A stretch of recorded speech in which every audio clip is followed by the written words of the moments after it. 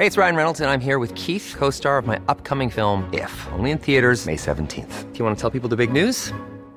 All right, I'll do it. Sign up now and you'll get unlimited for $15 a month and 6 months of Paramount Plus Essential Plan on us. MintMobile.com/switch.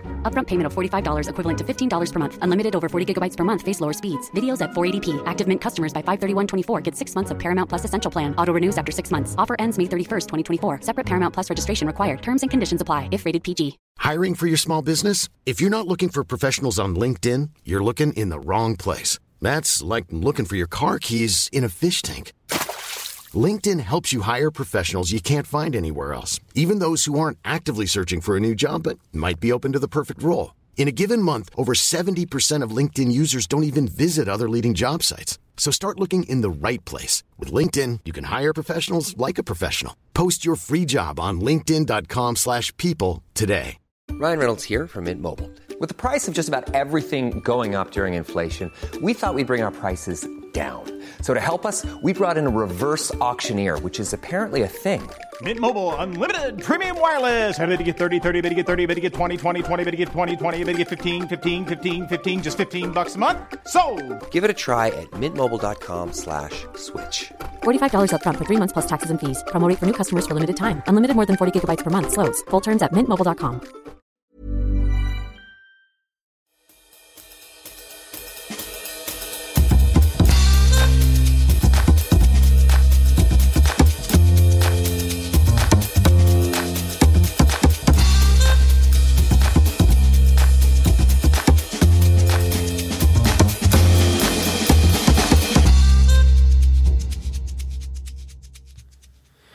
Toy Story, GoldenEye, Seven, Pocahontas och framförallt Kevin Costner i världens största filmflopp Waterworld. Förutom att 1995 var ett underbart filmår var det också samma år som vi i Sverige gick med i EU, alltså över 25 år sedan. Efter en velig folkomröstning fick vi äntligen sitta vid bordet med de stora boysen. Och vilket bord det var, va? Frankrike, Italien, Tyskland. Och det är ju inte riktigt det här vi ska prata om, även om statsvetaren i mig vill det. Utan vi ska ju prata om vad som hände med söta lilla snälla landet Sveriges alkoholpolitik när andra börjar blanda sig i. Det blir the best of överstatligt unionssnack med andra ord. Och den kanske inte helt tilltalande kioskvältaren till titel blir det här att det är någon slags jubileum att det var över 25 år sedan vi gick med i EU. Ja, och vad har hänt under de här åren? Ja, det kanske inte alla vet. Nej, det är ju en spännande utveckling från... Ja, enormt mycket har det hänt. Vi har ju pratat lite om det, lite så här insprängt i andra avsnitt, lite snippets om det här. Men nu blir det for real, nu blir det ett avsnitt för bara det här. Hardcore EU 25 år sedan. Exakt, ja, jag tycker det här är ju superkul. Det är ju toppen avsnitt, inget mer sån Charlemagne eller något sånt. Men pappa, vad gjorde du 95 när det här hände? 95, då satt jag och skrev på en vinskola som skulle komma året efter. Och året innan, 94, hade jag kommit ut med en Värda vin som ju gjorde ett enormt stort genomslag, stor succé i Sverige. Ja. Faktiskt. Var det en av dina bästa år, 95 alltså? Det kan ha varit det. Ja, åtminstone bokmässigt när det gäller en Värda vin. Och den fick ju stor betydelse, fick jag ju reda på efteråt. Aha. Nämligen att alla leverantörer, importörer, de som ville komma med då när EU lät Systembolaget få konkurrens. Just det. Eller monopolet. De letade ju efter producenter att kunna importera viner ifrån. Och då var ju den en jättestor hjälp. De ringde runt och faxade som man gjorde på den tiden. Ja, det tycker jag. Det är någonting jag saknar, kan jag känna spontant. Fax. Ja. Tycker det verkar mysigt. Men ja, okej. Du var liksom inne mitt i smeten, fast inte i smeten så att säga. På något sätt. Absolut. Vad var det som hände då för 25 år sedan? Eller vad blev förändringen? Sverige hade fattat beslut om att vi skulle gå med i EU och 95 då var det då det skulle gälla. Ja. Vi trädde in i EU och Den stora grejen här är ju Systembolaget och våra alkoholmonopol. Det var ju så att på den tiden så fanns det bara monopol när det gäller alkohol. Vad innebär det då? Det innebär import, tillverkning, distribution och försäljning av alkohol. Allt det var monopoliserat. Och Systembolaget stod för försäljningen och allt det övriga stod det fina gamla företaget som döptes till Vin- och spritcentralen en gång i tiden. Vin- och spritcentralen? Hette de från början. Jag tycker det låter som ett bra sån här gruppnamn till ett rockartister eller någonting. Det kan det vara, det är ledigt. Och blev senare med Vin och sprit när de skulle moderniseras lite grann. Men de stod för allting. Och plötsligt blev de av med hela sitt monopolroll. Just det, så det enda som blev kvar blev... Systembolaget blev kvar. EU är inte speciellt förtjusta över monopol överhuvudtaget. Nej. Men Systembolaget lyckades med hjälp av statens förhandlingar få en liten frisedel där och finns ju kvar än idag som monopol, även om det har lättat lite grann. Och det ska vi prata om här i avsnittet. Argumentet var egentligen inte att de tycker om att vi ska ha ett litet monopol för detaljhandelsförsäljning i Sverige, utan de argumenterade väldigt mycket kring folkhälsa och alltihopa sånt där. Så att okej, sa de, om ni tycker det är så viktigt så får ni behålla Systembolaget. Men, kom ihåg, ni får inte missköta er vad det gäller producenter inom EU. Alla måste få samma tillgång till er marknad och se för 17 till att ni är omtyckta av folket. Ungefär så. Ja, och det har ju löst sig. Det är ju en väldigt så här, fortfarande om man nämner och pratar om det här, det är ju en väldigt liksom politiserad fråga för att det är det. Finns ju starka åsikter för och emot. Vi kanske inte ska in och bråka så mycket det, utan nu pratar vi igenom vad som har hänt med Systembolaget. Sen vet vi, men det var ju starka åsikter då och det är starka åsikter idag. Exakt. Om Systembolaget. Vissa för att man hatar monopol, andra för att man vill ha en annan form av alkoholförsäljning överhuvudtaget och tycker att vi är vuxna nog att kunna sköta detta utan att det ska behöva ha ett detaljhandelsmonopol. Och det är väl allt fler som tycker på det sättet. Samtidigt så är ju flertalet svenskar ganska nöjda med Systembolagets försäljningsavdelning där. De sköter det på ett väldigt trevligt och sympatiskt sätt och det finns mycket att välja på. Ibland är det lite för mycket av detsamma, men det är en annan sak. Ja, jag med. Om vi ska börja från början med det här då. Om vi ska gå igenom de här 25 åren då. Då får vi väl ta det med EU-inträdet och vad som hände liksom över en natt kan man ju nästan säga då. Ja. Sverige blev en del av Europeiska unionen. Ja, och över en natt så fick ju Systembolaget över 100 leverantörer extra. Innan hade de ju bara haft Vin och Sprit som leverantör. Och nu blev det över 115 i början där och sen växte det enormt mycket. Det var det ena. För mig som är novis för spis då, vad är skillnaden på leverantör och importör? Det är samma sak. Okej, bra. Tack. Systembolaget kallar det leverantör och jag säger oftast importör. Okej. Men det kan ju vara en leverantör i Sverige också så att det är väl bättre ord. Samtidigt så fick de en man som heter Harry Franzén på halsen. Harry Franzén? Harry Franzén. Han var en rolig jäkel. Han var ICA-handlare i Röstångar. Han är inte släkt med den här trestjärniga krogmakaren i Stockholm? Inte det minsta. Nej. Däremot så hade han åsikter om monopol. Och beslöt att utmana detta. Så genast den första dagen så sålde han vin. Jaha. I sin lilla ICA-butik. Och talade om det för alla. Alltså han hade en ICA-butik och sen bara kom och köp Rioja. Vin, ja. Nej, det var ett eget hemproducerat vin. Okej, ännu bättre. Kanske var problemet att det inte var så gott, vad vet jag. Men polisen kom och beslagtog det hela och de stämde honom och han överklagade och det var det han ville.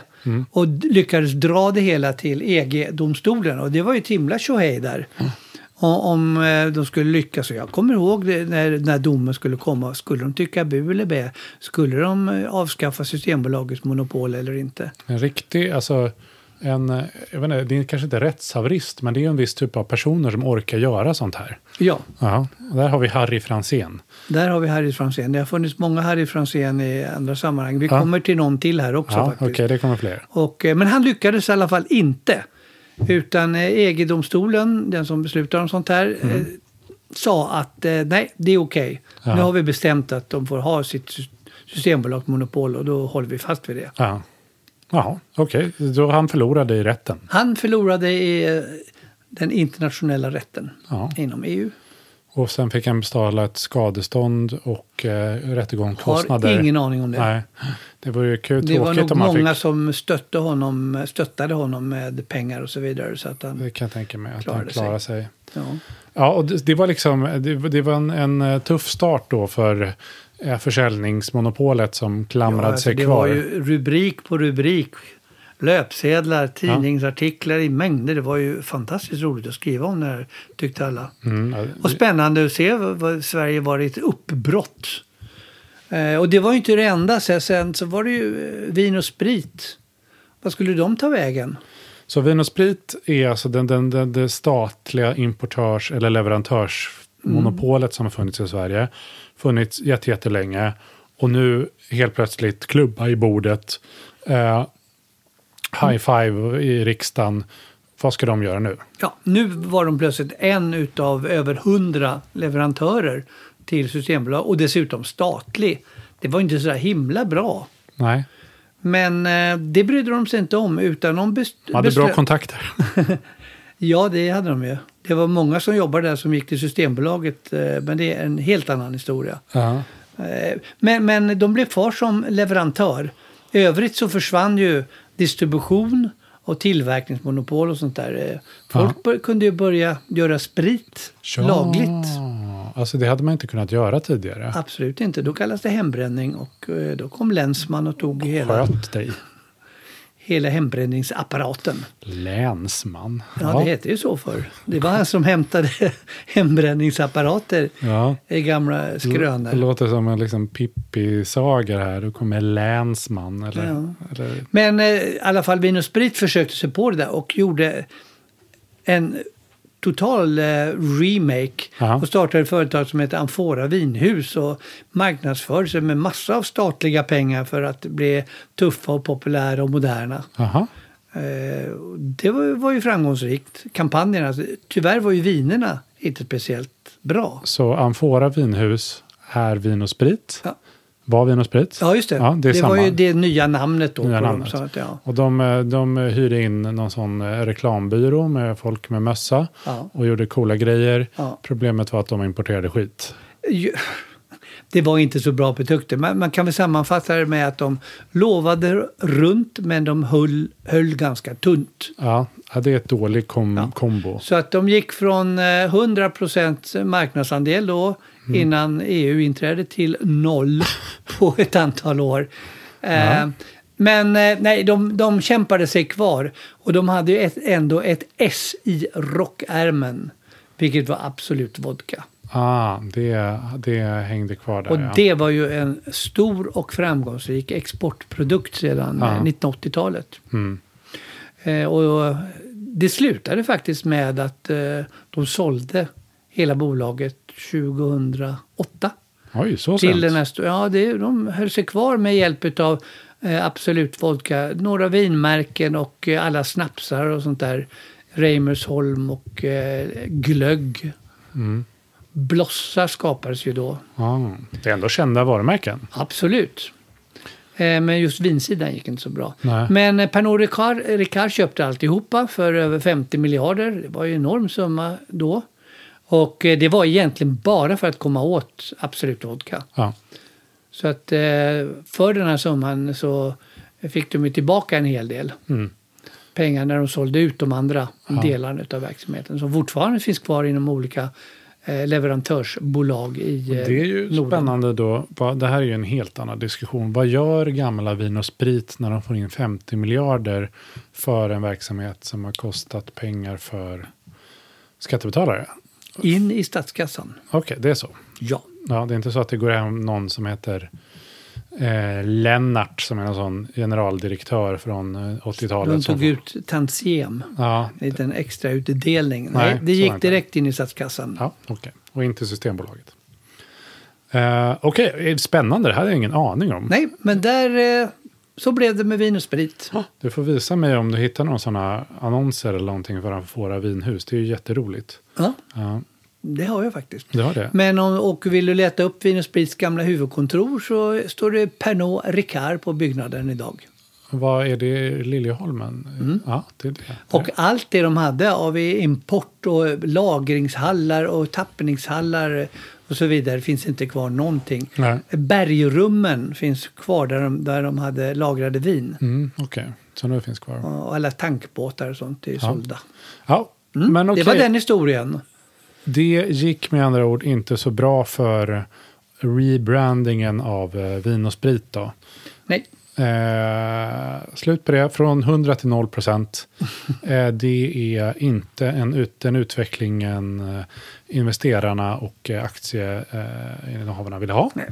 Jag tror inte staten är några bra ägare till den typen av företag. Nej. Ska inte äga överhuvudtaget. Det var ju alltid en diskussion. Varför ska staten äga ett företag som producerar sprit? Ja, det börjar bli konstigt här. Och framförallt är det nog väldigt svårt att gå från att du får allting by law till att tvingas till konkurrens. Då finns det andra som är duktigare. Bra, men då har liksom den sista pusselbiten i liksom leverantörerna har falnat. Harry Franzén fortsätter sälja äpplen men inget vin. Och vi tågar vidare. Systembolaget blir kvar. Ja. Men Systembolaget var ju ett bolag där mycket konstigt hade hänt under monopoltiden med Vin och Sprit och Systembolaget. Konstigt? Konstiga saker. Man kan väl säga att det var korrumperat. Okej. Och det fanns en inbyggd struktur där i försäljningsledet bland butikschefer och andra. Att man fick betalt för saker och ting genom att man hjälpte till att sälja vissa varor. Och så hade det varit i långa tider men ingen hade frågat det så länge monopolen fungerar som det gör. Det var lite mer vattentäta skott och slutet nu system. Blev det liksom uppluckrat och leverantörerna, tidigare fanns det agenter som levererade sina varor till Vin och Sprit. Men kunde marknadsföra sig gentemot allmänheten och även då butikerna. Och de sysslade nog med lite skumraskaffärer både här och var. Om de sålde bra av vissa varor.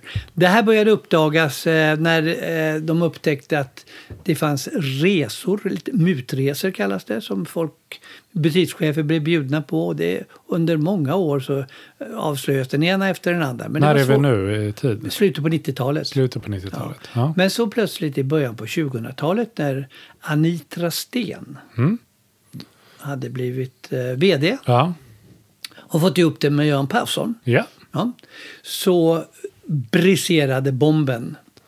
Nämligen att butikschefer hade tagit emot mutor direkt ifrån leverantörer av olika slag under lång tid. Oj.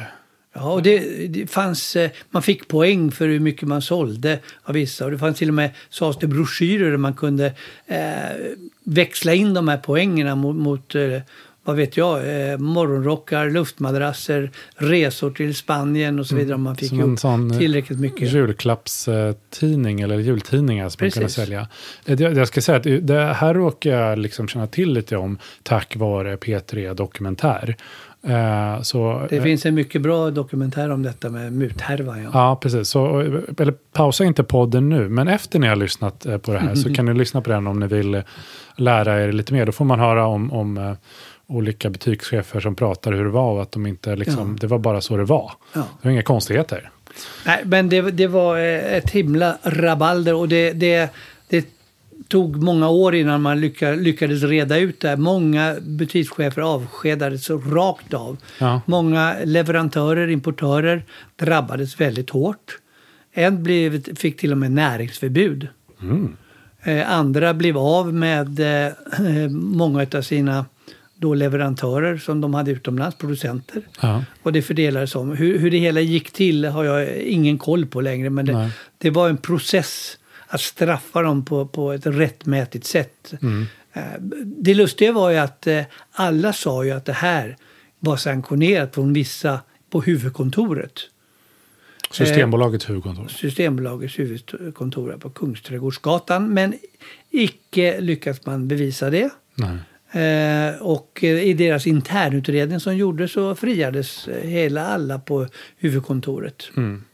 Men om jag vill minnas det rätt vad du sa då innan EUs krav då, när vi gick med så här, absolut ni får behålla ert försäljningsmonopol med Systembolaget om ni sköter det bra och folk gillar det. Life is full of what-ifs. Some awesome, like what if AI could fold your laundry? And some, well, less awesome, like what if you have unexpected medical costs? United Healthcare can help get you covered with Health Protector Guard fixed indemnity insurance plans. They supplement your primary plan to help you manage out-of-pocket costs. No deductibles, no enrollment periods, and especially no more what-ifs. Visit uh1.com to find the Health Protector Guard plan for you. Hey, I'm Ryan Reynolds. At Mint Mobile, we like to do the opposite of what Big Wireless does. They charge you a lot, we charge you a little. So naturally, when they announced they'd be raising their prices due to inflation, we decided to deflate our prices due to not hating you. That's right. We're cutting the price of Mint Unlimited from $30 a month to just $15 a month. Give it a try at mintmobile.com/switch. $45 up front for 3 months plus taxes and fees. Promo rate for new customers for limited time. Unlimited more than 40 gigabytes per month. Slows full terms at mintmobile.com. I'm Sandra, and I'm just the professional your small business was looking for. But you didn't hire me because you didn't use LinkedIn Jobs. LinkedIn has professionals you can't find anywhere else, including those who aren't actively looking for a new job, but might be open to the perfect role, like me. In a given month, over 70% of LinkedIn users don't visit other leading job sites. So if you're not looking on LinkedIn, you'll miss out on great candidates like Sandra. Start hiring professionals like a professional. Post your free job on linkedin.com/people today. Hey there, it's Michelle Norris. I'm host of a podcast called Your Mama's Kitchen. When I travel, I'm usually looking for a way to find a taste of home when I'm not at home. And one of the things I love to do when I am at home is entertain. And Airbnb allows me to do that. When I was in California recently, I rented a house that had a great kitchen. And when we were sitting around the table, we're all thinking, we're in someone else's house. Someone could be in all of our homes as well. If you have a home, but you're not always at home, you have an Airbnb. Your home might be worth more than you think. Find out how much at airbnb.com/host. Hey, Dave. Yeah, Randy. Since we founded Bombas, we've always said our socks, underwear, and T-shirts are super soft. Any new ideas? Maybe sublimely soft. Or disgustingly cozy. Wait, what? I got it. Bombas. Absurdly comfortable essentials for yourself and for those facing homelessness. Because one purchased equals one donated. Wow, did we just write an ad? Yes. Bombas. Big comfort for everyone. Go to bombas.com/ACAST and use code ACAST for 20% off your first purchase. Jag tänker så här, efter den här händelsen så är det väl minus på kontot på båda de där. Herregud, ja. Och det var ju väl nära att de hade blivit av med det där också. Därför att EU, de ska ju rapportera till EU, jag vet inte om det var 6:e månad eller en gång om året, om hur det går med den här konkurrenslagstiftningen. Hallå, har ni kollat tidningar eller? Nej, ni har inte det. Nej, det tågar på som vanligt här. Det är toppen. Ja, alltså det måste ju varit väldigt problematiskt. Jag har inte någon insyn bakom de stängda dörrarna faktiskt. Nej. Hur de lyckades blidka EU trots att de här problemen var uppenbara med ett monopol. För jag tycker det är intressant i kontext. Jag som ändå då jag är uppväxt med att bara finns Systembolaget, inget sånt vin och sprit. Och jag minns ändå vid den här perioden om att det var liksom, om det här nu var 2001 eller vad det nu var. Ja. Att det var liksom alla det kändes som att det kanske också för att jag är släkt med dig och du var väldigt släkt med dig, du är min pappa. Att det var som att nu rämnar Systembolaget. Alla hatar det är fult, det är tråkigt, det är öppet för kort tid. Det här blir droppen så mycket över. Då kändes det som att det var om 2 år är det här borta. Ja, det behövs inte mer än ett par droppar till innan bägaren rinner över. Och så sa ju alla att det här är ju slutet för Systembolaget. Inte just nu, men inom 5 år så många. Inom 10 år, du skojar, då har vi ju inget monopol, Systembolagsmonopol. Men det har vi fortfarande nu, då nästan 20 år efter det här. Ja. Det är skickligt gjort. Nästa del då, alltså jag kan prata hur länge som helst om den här skandalen. Jag älskar skandaler ifall ni undrar det. Jag brukar titta på hur långa YouTube-klipp om företag som beter sig illa. Jag älskar det. Men då kan vi prata om något positivt som händer då. Då gör vi det. Ja, och det var ju då att det här med att de skulle vara icke-diskriminerade gjorde ju att de tvingades att öppna ett nytt sortiment. EU tvingade dem till det här. Ja. Och det handlar om beställningssortimentet som tillkom då. Och där skulle det finnas möjlighet för alla då producenter, eller alkoholproducenter inom EU att lägga in sina produkter. De skulle alltså få, trots att Sverige hade monopol och gjorde sina inköp korrekt, på ett speciellt sätt, så skulle de kunna få tillgång till den svenska marknaden. Och det var genom att kunna lägga in sina produkter i det här beställningssortimentet och via Systembolagets butiker och numera webb så kunde man beställa dem var man än ville i hela landet. Och det är ju en förfärligt bra service egentligen. Fantastiskt. Och då gick ju Systembolaget från några tusen produkter till vad är det då? 13 000. Över 13 000. Ja, det är ju fantastiskt. Det är någonting jag bara antagit alltid har funnits. Och det är väl det som har gjort att kanske vin har blivit mer populärt i min ålder. Alltså att man kan beställa såna här knasiga vinlådor och köpa något kul bubbelvin från Paraguay som man har hittat någonstans. Men det var så inte från början, utan det hände nu då, efter det här. Det hände för runt för 20 år sedan. Ja, okej. Och det är ju roligt. Det är en effekt av EU-inträdet och att Systembolaget hade monopol. Hade de inte haft det, då hade det ju varit en massa olika försäljare utav alkohol, butiker och så vidare. Och då hade de ju inte haft det monopolet och behövde inte vara ansvarig för en icke-diskriminering. Nej, och det gör väl att folk blir nöjdare också, tänker jag. För då har man lite mer kontroll och man behöver inte köpa. Men man ska ju komma ihåg, det här är ju inte Systembolaget som har tagit in de här vinerna, utan de garanterar inte någonting egentligen för mer än att de inte är livsfarliga. Ja, det är bra. Tycker jag är bra. Men de gör inga stora analyser utav det. Och så beställer man, så tar det liksom några dagar innan de kommer, upp en vecka eller 10 dagar beroende på hur när leverantören levererar. Ja, bra. Men det var bra. Ja, det låter jättebra, och jag tycker det är intressant att höra att det som liksom Systembolaget kanske marknadsför idag hade de inga ambitioner på att vilja göra, utan det har hänt av olika tvång bara. Men det innebar det här då att man kunde också köpa, jag vet inte hur mycket internetshopping det var då 2001 eller mycket lite. Men kunde jag liksom gå och handla på nätet då? Nej, men vad som hände var ju att det var ju diskussion om hur mycket alkohol man skulle kunna få ta hem ifrån utlandet då. Just det. Och den typen av privatinförsel som vi säger blev ju diskussion om. Just det, så att du åker ner med en lodda och med en bil och köper, eller vadå?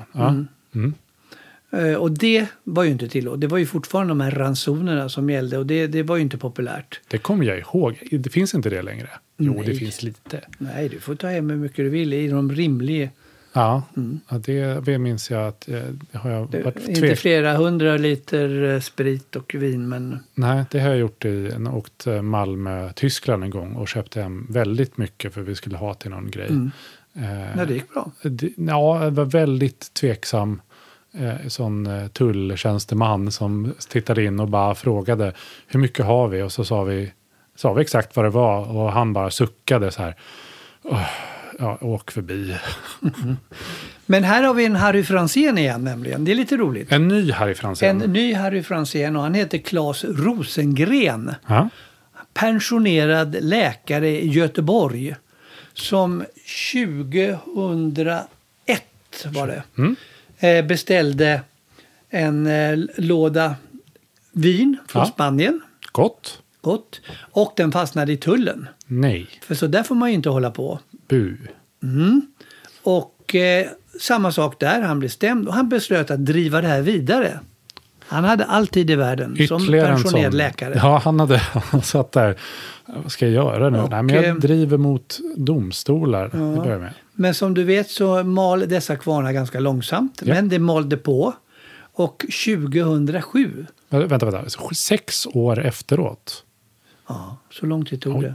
Det är många instanser. Man måste vara jättesugen på sitt vin vid det här laget. Han överlevde i alla fall. Han var ju pensionerad. Vad gott det ska bli med det här vinet från Spanien jag beställde för 6 år sedan. Han var väldigt envis i alla fall. Ja. Och det vill ju till att en person som driver när staten säger nej, det där får ni inte göra. Nej. Och de andra säger jo, nej, säger staten och då bestämmer staten. Ja. Men här var det en som överklagade till EG-domstolen återigen. Och EG-domstolen är EUs domstol. Ja, och fick rätt 2007. Ja. Och då kallades detta för Rosengrensdomen och det innebär att man fick då möjlighet att privatimportera från utländska producenter inom EU. Enda förutsättningen var att man själv då tog hem själva varan. Så det stod för transporten. Och det gör man ju när du åkte till Puttgarden eller vad det var och hämtade med en bil. Där är det liksom ingen tvekan. Ja, just det. Men sen har det blivit kutym att man beställer från något företag som producerar vin och sen lämnar de över till ett annat företag som transporterar den. Så att i lagens mening är du själv som ansvarar för transporten. Men det här fungerar och Systembolaget är inte speciellt nöjda med detta. Nej. Och försöker komma åt det på olika sätt om det är någon som liksom trampar i klaveret någon gång, vilket har hänt. Någon som sålde vin till exempel och hade lagret i Sverige. Bu. Man beställde från utlandet men det visade sig att lagret var hemma hos den här personen. Jaha, okej. Så han körde ut vinerna. Ja, det har man ju hört att det finns många sådana lager i Danmark. Och så för att det är väldigt nära. Precis. Sen finns det många illegala lager som beror på att det finns ett system för att ladda hem viner från Puttgarden och andra ställen på Åland och så vidare. Och lägga upp lager som har små konkurrerande systembolag i några små byar. Ja, men är det här då anledningen till att man kan, den här Rosengrenslagen då, är det anledningen till att man kan köpa vin från Vivino och sådana saker? Exakt. Ja. Som ändå verkar tveksamt om man får göra ändå, eller? Ja, de har ju varit på ett annat företag som heter Winefinder. För de tyckte de marknadsförde sig lite väl mycket och duktigt. De har varit på Vivino också som heter danskt och är ett stort jätteföretag grundat i Danmark. Men jag tror de ska vara försiktiga med Vivino. För de kan nog göra som Rosengren. Liksom fast med pengar. Driva de har pengar och de kunde driva det här till motsvarande domstol och då vet man inte hur det går. Nej, då kanske Systembolaget blir av med som ett monopol. Så jag tror inte de vill fortsätta att driva det. De vågar inte bråka där. Vi får se.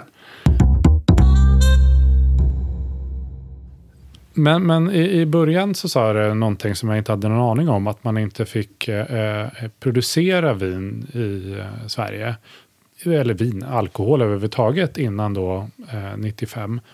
Men efter det fick man göra det. Vad har hänt under tiden medan det här då? En liten rättelse. Okay. Man fick ju göra vin hemma så länge det höll sig under en viss alkoholprocent. Okay.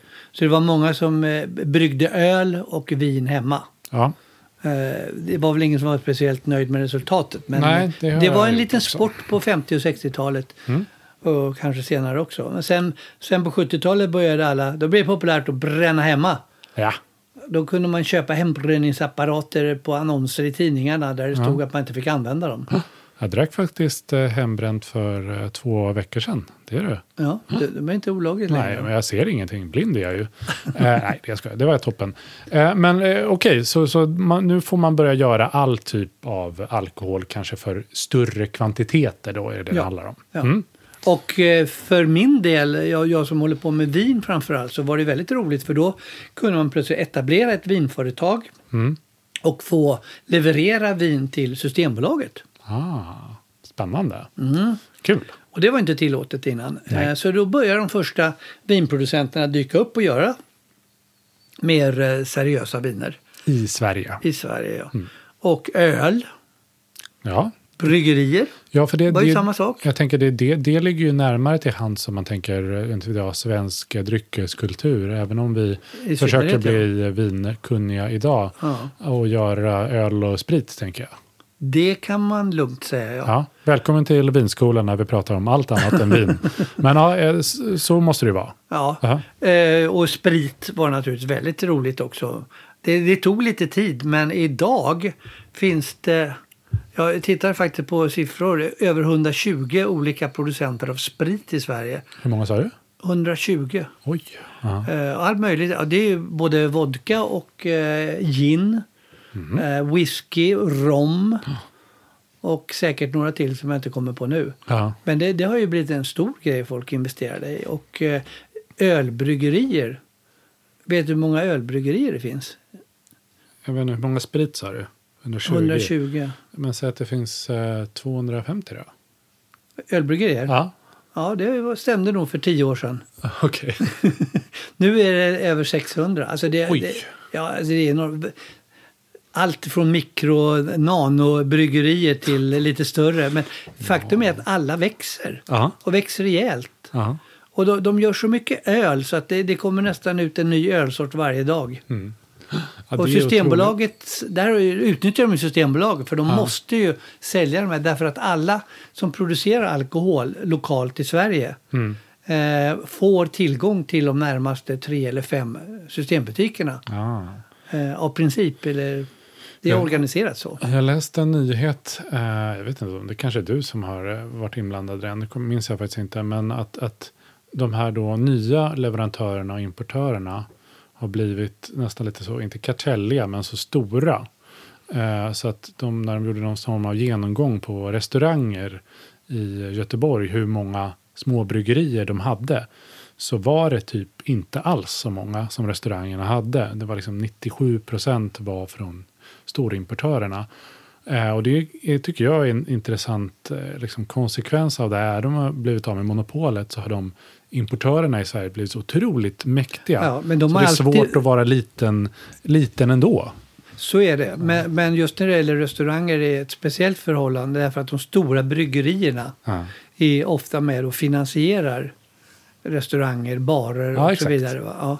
Och då kan de sätta krav. Liksom. Och då, och som tack för det, innan de har betalt av alltihopa, så kräver de att få inte 100%, men kanske 70-80% ska komma från deras bryggeri. Och resten kan de leka lite grann med. Ha lite små bryggerier och några konkurrenter bara för att den ska verka för uppenbart att det är Spendrup, Carlsberg eller Åbro eller vilka det nu är som har köpt sig rätten att... fara där liksom. Ja, jag läste att det skulle att någon sån konkurrensdomstol eller åklagare skulle kolla på det där faktiskt. Så. Det är värt att kolla på. Det var spännande. Men bra, då får man börja göra saker i Sverige. Dryck, sprit, öl, vin. Och sen så säger Systembolaget, det här tar vi in. Ja, alltså till en början var de ju inte roade utav detta naturligtvis. De bara, jobbigt. Men de ville inte helt enkelt. Nej. Men när det började diskuteras om gårdsförsäljning och sånt där för 10 år sedan så tänkte de att nu får vi nog vara lite hyggliga mot de här producenterna i alla fall runt om i Sverige och låta dem komma in på ett lite enklare sätt. Så att då blev det möjligt då att komma in på de 3-5 närmaste butikerna. Som de hade rätt att komma in på hyllan så där vi säger att om man producerade i sin öl i Örebro eller sitt vin eller vad det nu är. Och då får man komma in på de närmaste systembolagen där med sin öl då. Japp. Ja, ja det är bra regel. Sen allt eftersom det här med gårdsförsäljning har kommit upp som då inte Systembolaget vill ha. Så har de blivit allt vänligare och trevligare faktiskt mot de här producenterna också. Så att det ligger de till godo. Ja, så att man kan säga så här, Systembolagets alla liksom inom citationstecken uppfinningar och innovationer handlar bara om att när folk blir sura på dem så lyfter de lite på olika saker. Så kan det vara, med monopol. Yes. Men idag om jag skulle göra en sån otroligt ovetenskaplig undersökning och fråga vänner och bekanta, tycker du om Systembolaget, så skulle de flesta säga ja, jag tycker det är ganska Absolut. Bra. Så vad tror du? Vad händer med systemet i framtiden? Egentligen borde det ju så att säga implodera. För det är ju en gigantisk koloss. Det är större än en supertanker och det är svårt att vända alltihopa. Så att, och på leverantörssidan är det ju väldigt problematiskt. Och det, eftersom det har blivit så mycket, mycket större än vad det var innan. Och det öppnar ju möjligheter för att utnyttja Systembolaget som vi har pratat om. Och många av de här leverantörerna slår sig ihop och bildar större företag och enheter och marknadsför vinerna på ett lite intressant sätt. Man kan säga att det är en gråzon, men de tjänar ju miljarder. Omsätter miljarder ska jag säga. Och det är ju inte riktigt nyttigt faktiskt. Nog borde man bryta upp Systembolaget på något sätt. Hur länge kan det bestå? Jag vet inte. Det vore väl konstigt om vi hade ett Systembolag. Monopol, detaljhandelsmonopol om 10-20 år. Det kan ju inte vara någon naturlag att vi måste ha då. Sverige är ju en del av Europa. Jag tycker det är väldigt konstigt om det skulle bestå så länge. Och utan att de har moderniserat det. Nej. Men det är ju ingen naturlag med frihandel heller i och för sig. Nej, så är det. Man får göra som man vill. Men jag tänker, både Finland och Norge har ju liknande system. Ja, Norge är ju inte med i EU. Så att Finland har ju en möjlighet att sälja med gårdsförsäljning. Vad heter det i Finland nu igen? Det heter något kul. Alko, det är roligt. Det är mycket roligare än Systembolaget. Alko. De har ju en form av gårdsförsäljning som de fick inskrivet. Därför de har inte av tradition haft gårdsförsäljning där av fruktdrycker. Så om du skulle sätta en dödsruna, om du tvingades nu, pistolhot, när tror du att dödsrunan för Systembolaget står på löpet?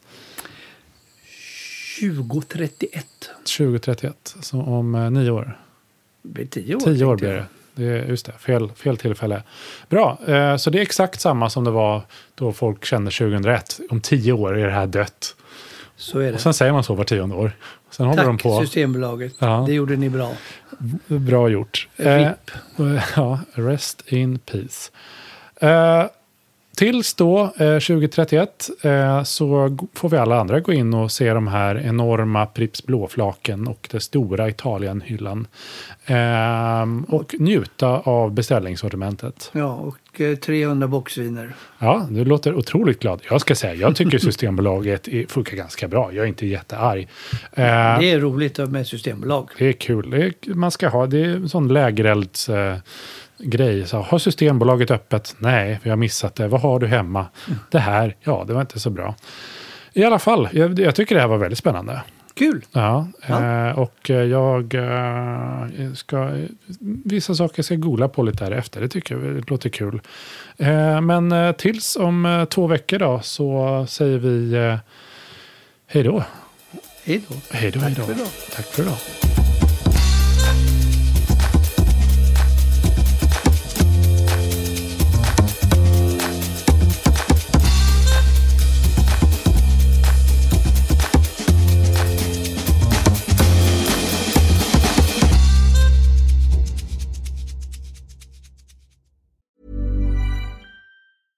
Mom deserves the best, and there's no better place to shop for Mother's Day than Whole Foods Market. They're your destination for unbeatable savings, from premium gifts to show-stopping flowers and irresistible desserts. Start by saving 33% with Prime on all body care and candles. Then get a 15-stem bunch of tulips for just $9.99 each with Prime. Round out Mom's menu with festive rosé, irresistible berry chantilly cake, and more special treats. Come celebrate Mother's Day at Whole Foods Market. Hi, I'm Daniel, founder of Pretty Litter. Did you know cats tend to hide symptoms of sickness and pain? I learned this the hard way after losing my cat, Gingy. So I created Pretty Litter, a health monitoring litter that helps detect early signs of illness by changing colors, saving you money and potentially your cat's life. Pretty Litter is veterinarian developed, and it's the easiest way to keep tabs on your fur baby's health right at home. Go to prettylitter.com and use code ACAST for 20% off your first order and a free cat toy. Terms and conditions apply. See site for details.